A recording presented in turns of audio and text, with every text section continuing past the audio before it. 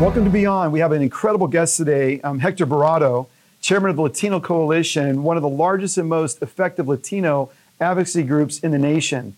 TLC, or the Latino Coalition, I'll call it TLC, stature in the business community and the political community has grown steadily since Hector took the helm of the organization in 2006.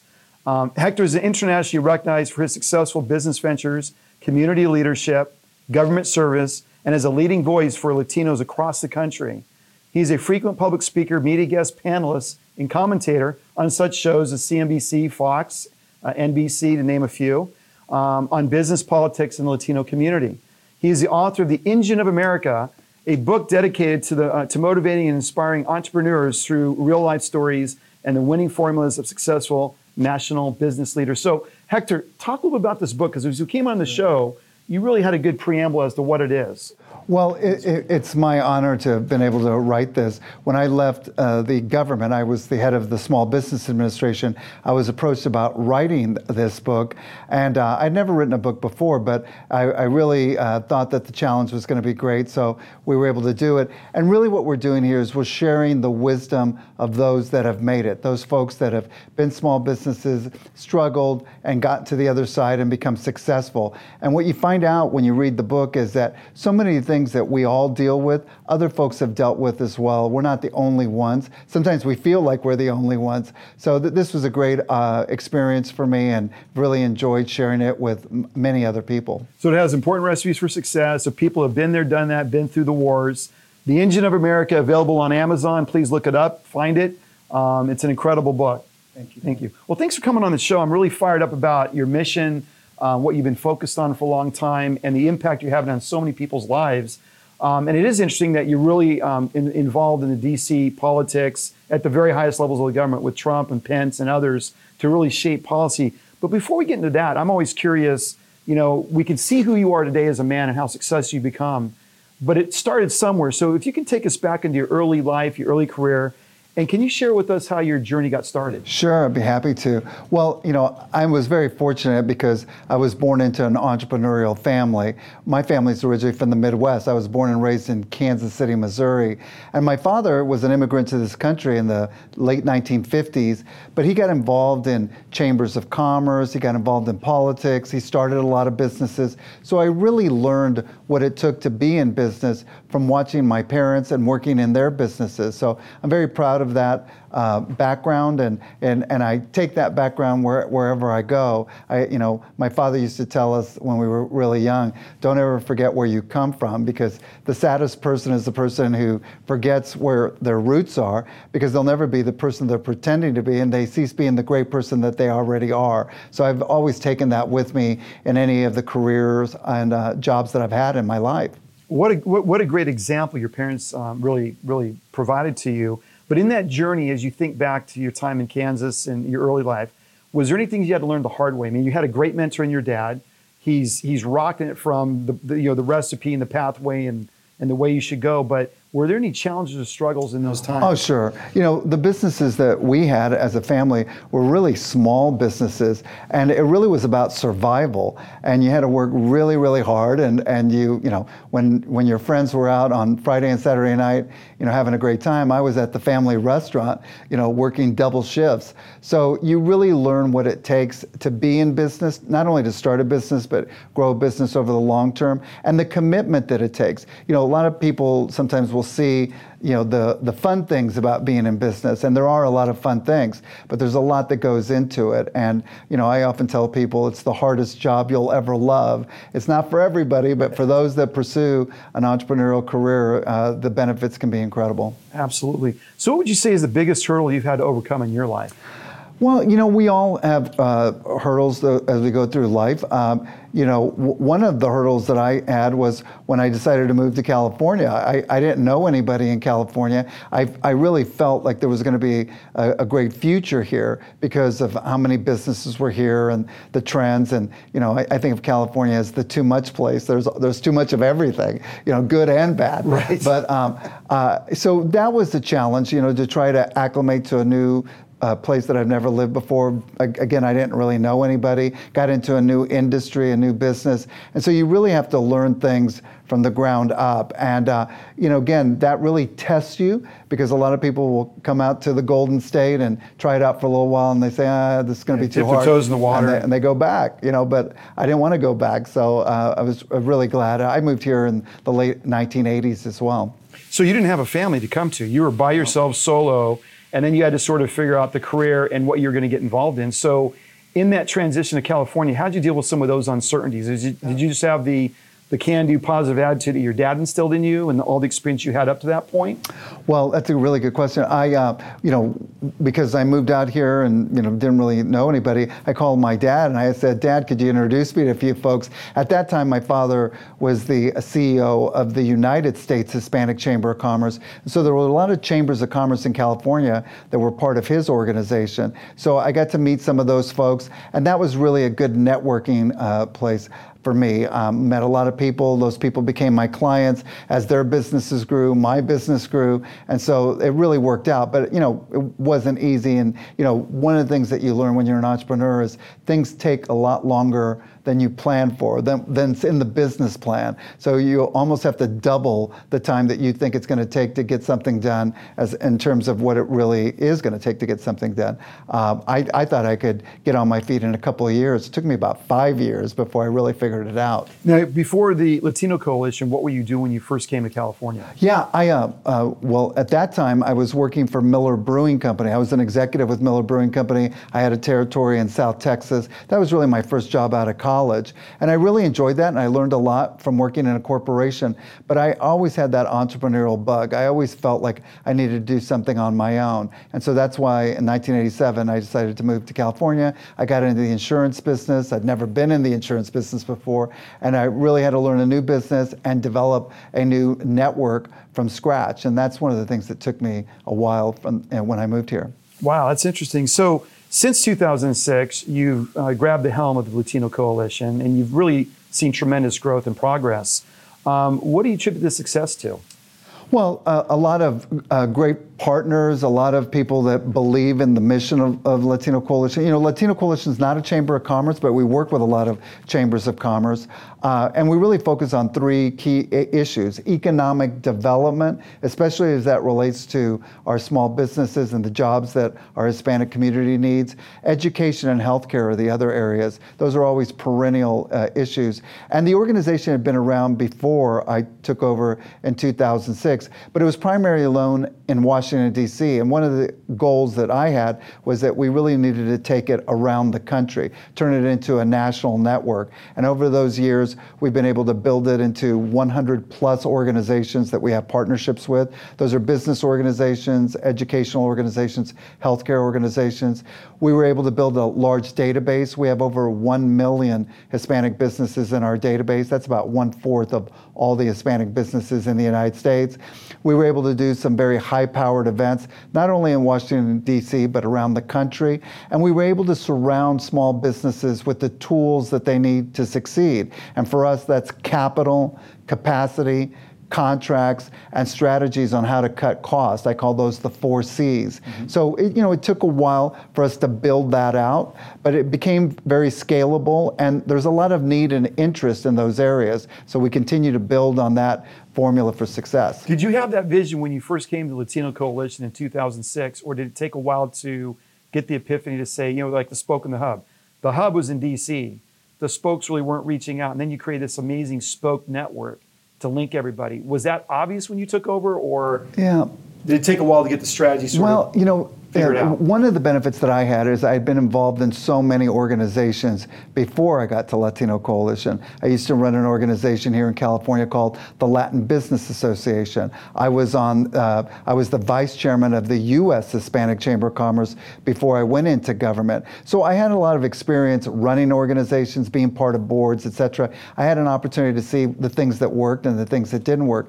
Latino Coalition was a known entity in Washington, but it was really thought thought of more as a think tank, somebody that, an organization that would weigh in on policy. And I just felt like we needed to be more grassroots and really meet people on the ground where they live and work. And so that was the opportunity and the plan that our board decided to pursue when I joined the organization. So as you go through this strategy and implement the strategy, was there any risk you guys took as an organization to do this? I mean, strategies are always good on paper and in theory, but what were some of the risks in making it more grassroots, making it more connected? You know, one of the things that we didn't realize is that when you go to other organizations or other partners, elected officials, et cetera, they didn't really understand what Latino Coalition was. They would say, you know, is it a chamber of commerce? Is it a philanthropic organization? Is it a cause-based organization? And it really wasn't any of those things. And the way that I would describe it is, I used to think of ourselves kind of like an AARP. AARP says they're a national membership organization that advocates on behalf of 50 million constituents called seniors. They also provide those seniors with products and services. And they also obviously advocate and get involved in policy. So we do a little bit of all of that. And that's one of the things that we needed to make people understand, because they were trying to understand what our reason for being was. Yes, we'd been around at that point for almost 10 years, but a lot of people hadn't heard of it. And so over the years, what we've done is what I call turn up the volume on that value proposition and make people understand how we can help them, whether you're a small business, whether you're a corporation, whether you're a government entity. So are there a lot of competing Latino coalition type groups out there that cause politicians to lose it in the noise of a bazillion political action committees, or was it just a matter of messaging? Well, it's interesting because there are other organizations that think of themselves as a Latino coalition. Usually those are local. Usually it might be around a campaign or something of that nature. We've been around for 25 years. And so, you know, to your point, it's important to differentiate yourself and also not rest on your laurels. You know, we've had a great 25 years, but we don't get to have another 25 years unless we're really pushing the envelope and bringing new opportunities, new ideas, new values to our members and to our partners. You sound like a startup company. That's good. So as I think about what you're doing from a management perspective, you're leading this organization. How do you navigate the dynamic, and I'm using this word, dynamic political environment, and maintain the functional coalition, you know, objectives, and yet meet the needs of the Hispanic business community? Yeah. You know, one thing that we are very clear is that we're not a political organization. We work with both sides of the aisle. And I remember something I heard when I moved to Washington, D.C. We have no permanent adversaries. We only have permanent interests, right? So the Latino Coalition has permanent interests, and that is, how do we help our community continue to grow, especially the small businesses? And by the way, fastest growing segment of small business in the United States is Hispanic business. Hispanic women are starting businesses 5 times faster than any other group in the country. We have over 4 million companies now. Those companies generate $700 billion a year in revenue, and those numbers are doubling every 5 years. We could have 16 million companies in the next 10 years. So there's a wave of growth, a lot of need, and that's an opportunity for us to continue to grow and scale and provide even more success stories to our members and to our partners. And that's why the politicians sort of lose the aisles, because when you got that kind of economic impact and power and growth, whether you're Democrat, Republican, or independent, they probably don't care about some of the peripheral issues when it relates to the potential for economic impact in their districts and in their states. No doubt about it. You know, a lot of elected officials, regardless of where you're at in the country, understand that the Hispanic community is growing everywhere. My father started the Kansas City Hispanic Chamber and then later the U.S. Hispanic Chamber out of Kansas City, Missouri. Kansas City is not a hotbed of a Hispanic population or culture, but my father decided to pursue those. This was many years ago. And now you see those pockets of growth almost in every state in the union. And the other thing I would say is that, you know, another lesson that my father taught me is that it really doesn't matter who's in power. we need to have access. So my dad would say sometimes my guy's going to win and my friend's guy's not going to win, but I'll help my friend get access to the relationships I have, and I expect the same thing when his guy wins. And so we kind of pursue that same kind of a strategy. Well, that's a refreshing and healthy perspective in today's climate, so I appreciate that. The Latino Coalition has hosted very high-impact events that have featured President Trump, Vice President Pence, House Speaker Ryan, to name a few. How committed is the Trump administration, in your opinion, to enhance business opportunities in the Latino community? Yeah, I think one of the things that the Trump administration is very focused on is creating the right environment so that small businesses can grow, regardless of what community that you come from. I know sometimes people will ask me, what special programs do Hispanic businesses need that other businesses may not need? And I say Hispanic businesses need the same thing that every business needs. They need more capital, they need more contracts, they need more training, the same thing any business wants. I would tell you that Hispanic businesses are doing very well right now. I think that the simplification of the tax code really benefited a lot of small businesses because they pay some of the highest tax rates.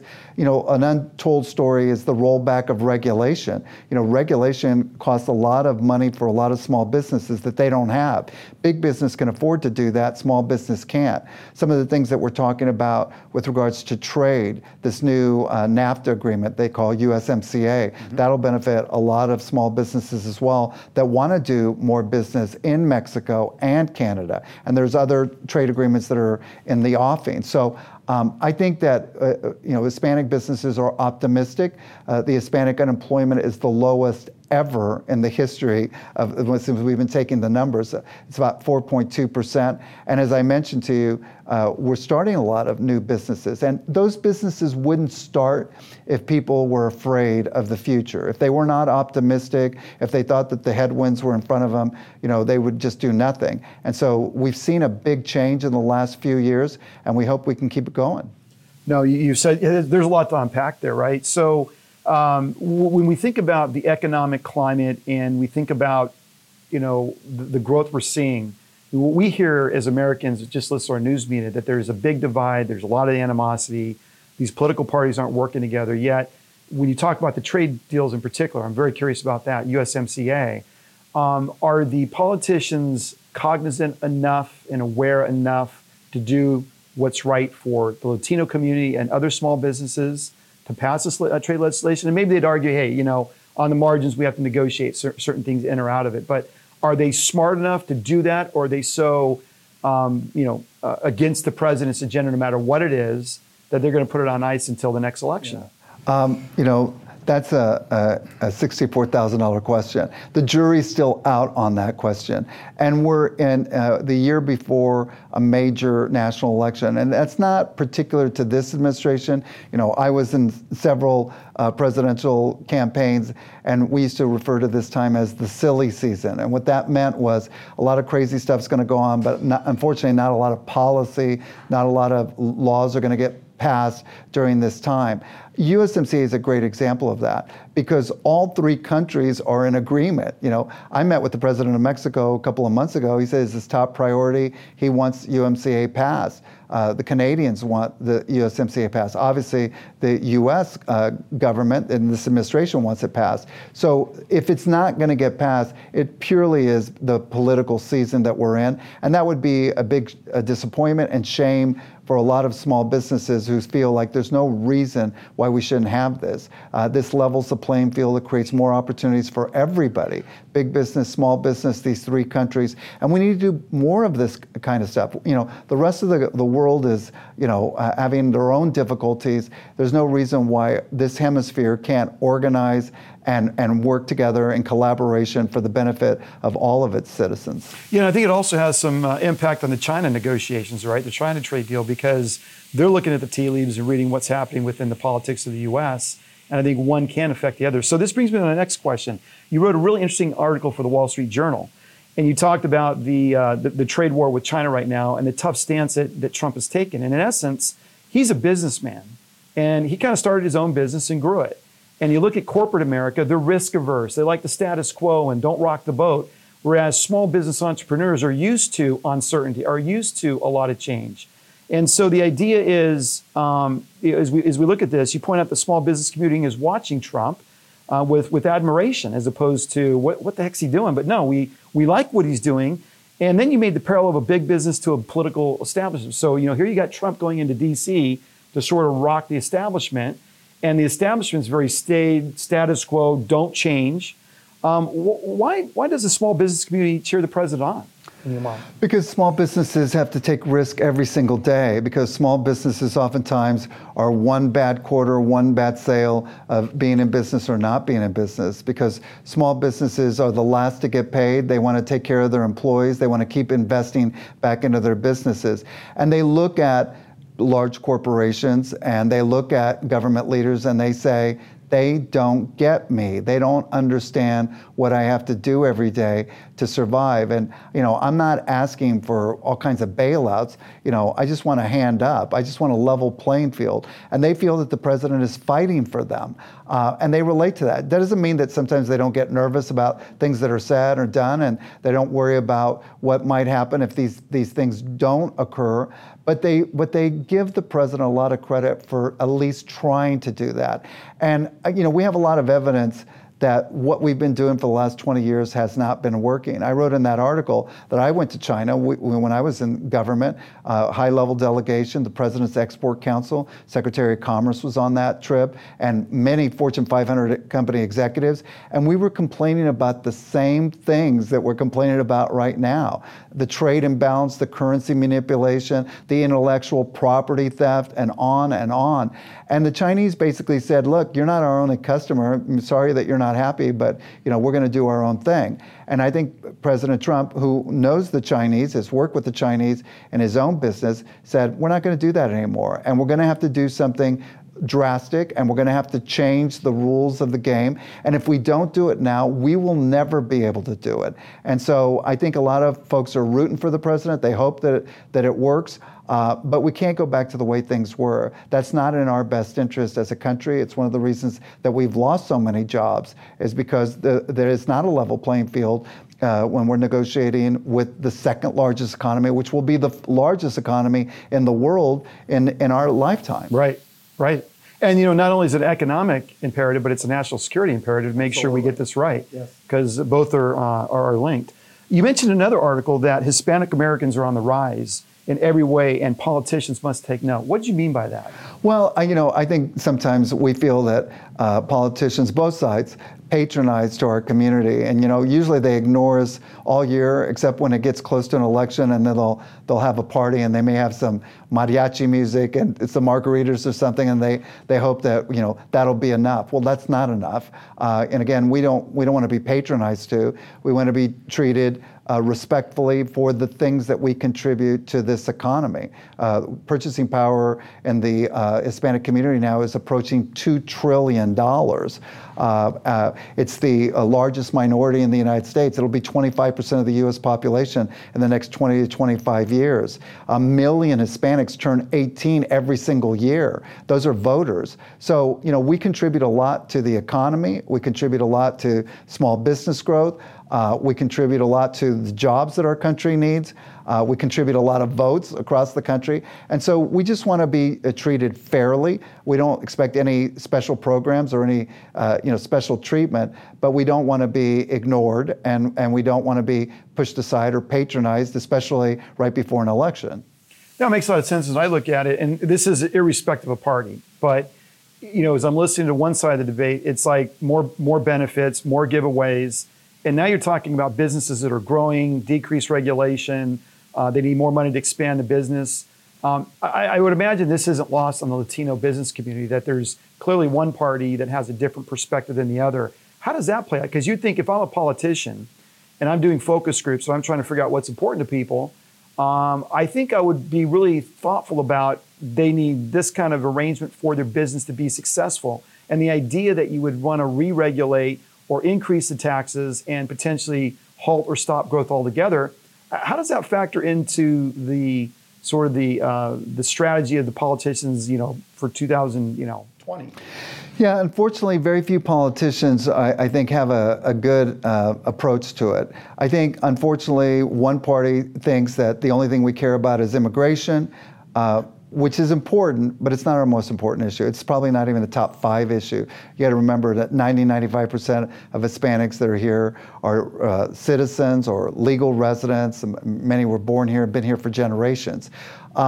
Another party, the other party, which is my party, oftentimes is afraid to approach the Hispanic community because they think Hispanics are going to be hostile towards them. What they need to understand is the Hispanic community, like any other community, is not monolithic. We don't all think the same. We don't all want the same things. So I think that both parties need to kind of, recalibrate the way that they approach our community and know some of the things that we just talked about. We care about our businesses. We care about jobs. We care about health care. We care about education for our youth.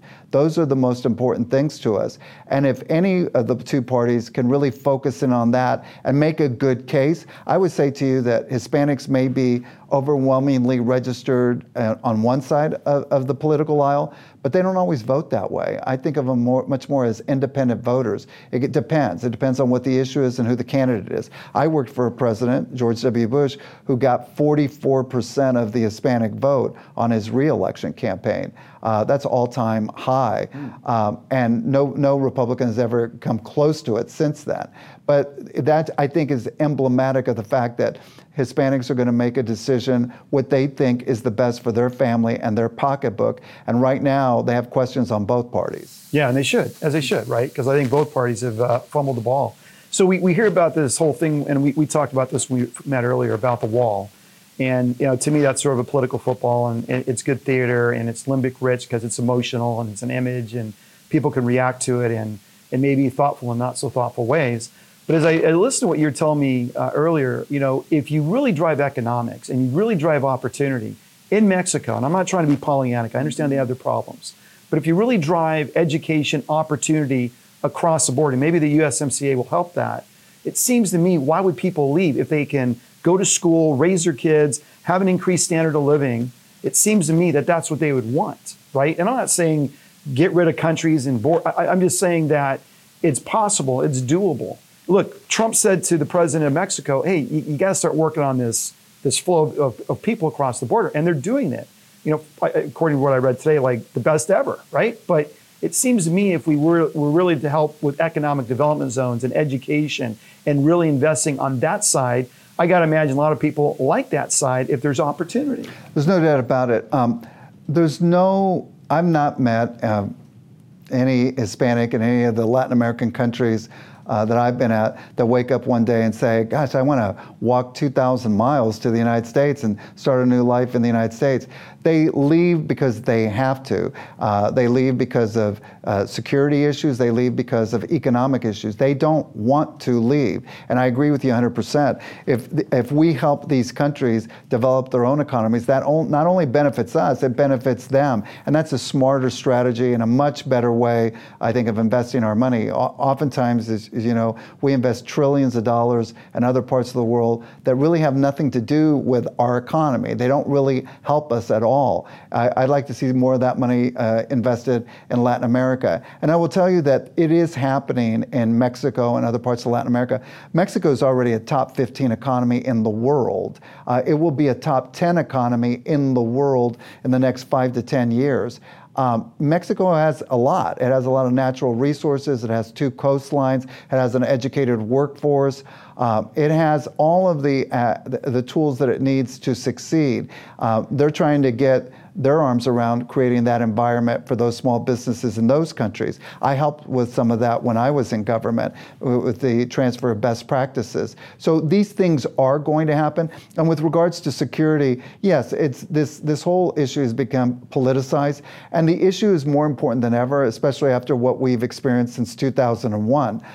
Every country in the world, job number one is to provide security for your people and to enforce your borders. So, the United States should not be treated or thought of differently. We should do what every other country in the world does. And so, it's ironic to me that there are many people that are complaining about security at the border that voted for the same security in different administrations. Right. And so you have to sit there and scratch your head and say, what has changed other than the occupant of the White House? Right. That's a good point. What is the biggest issue for the Latino community coming into the 2020 elections?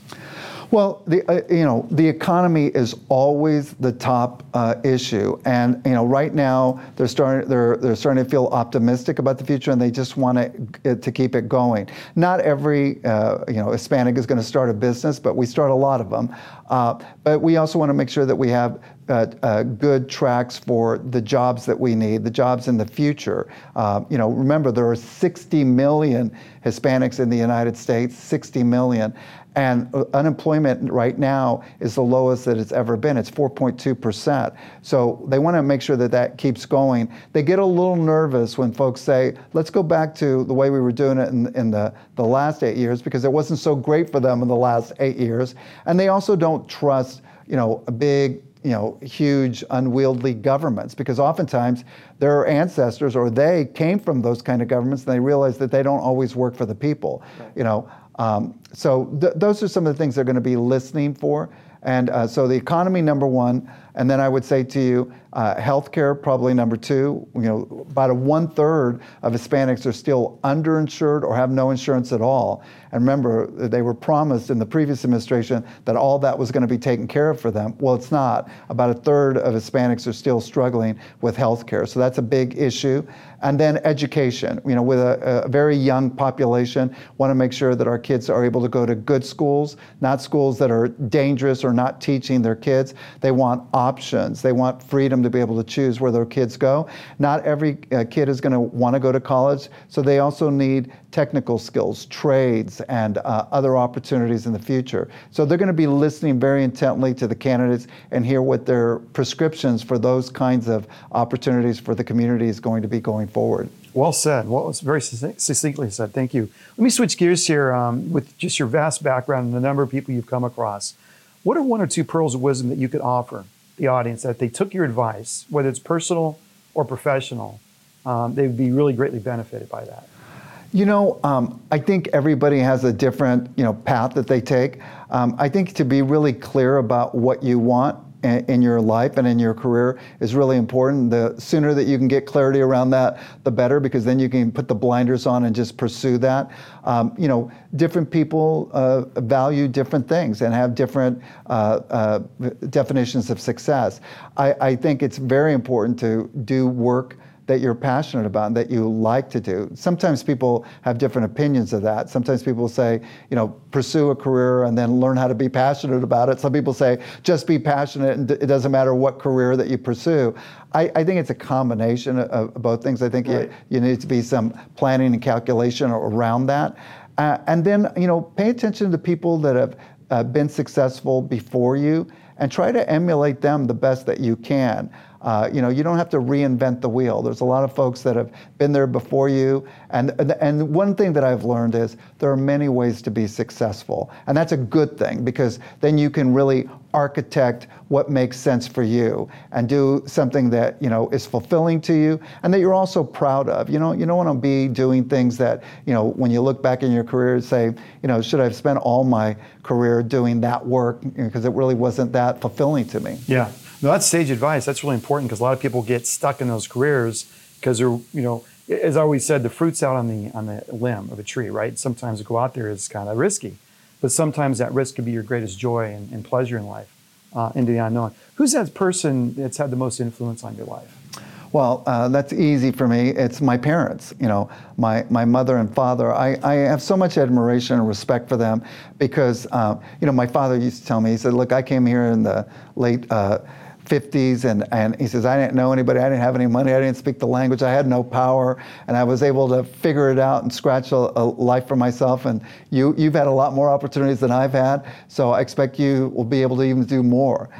My mother was another great role model. As my father was traveling around the world, conquering new worlds, my mother was back running the businesses. My dad liked to start businesses, but my mom ran those businesses. She worked really hard, and she really taught us the value of work ethic and honesty and, taking care of people, being your word, all of those things, which I think are critically important. So I have a combination of both of my parents in me, and I'm very proud of that. And I'm trying to convey some of those pearls of wisdom to my children, who I think are future entrepreneurs. Right.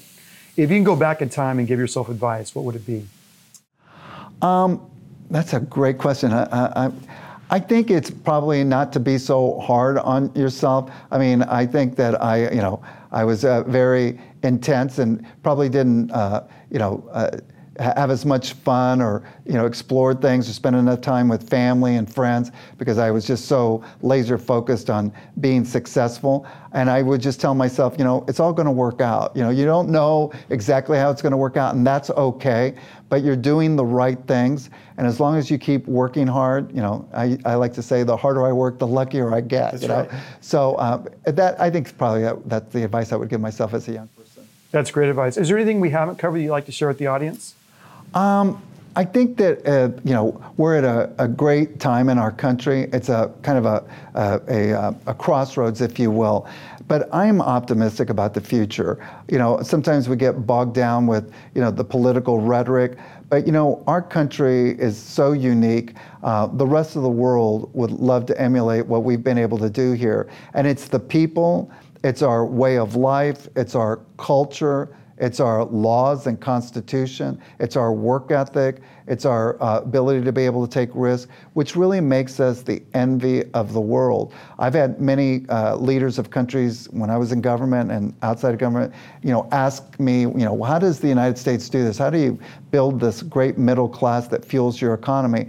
And then I tell them what we do, which is they're not secrets, they're some of the things we just talked about.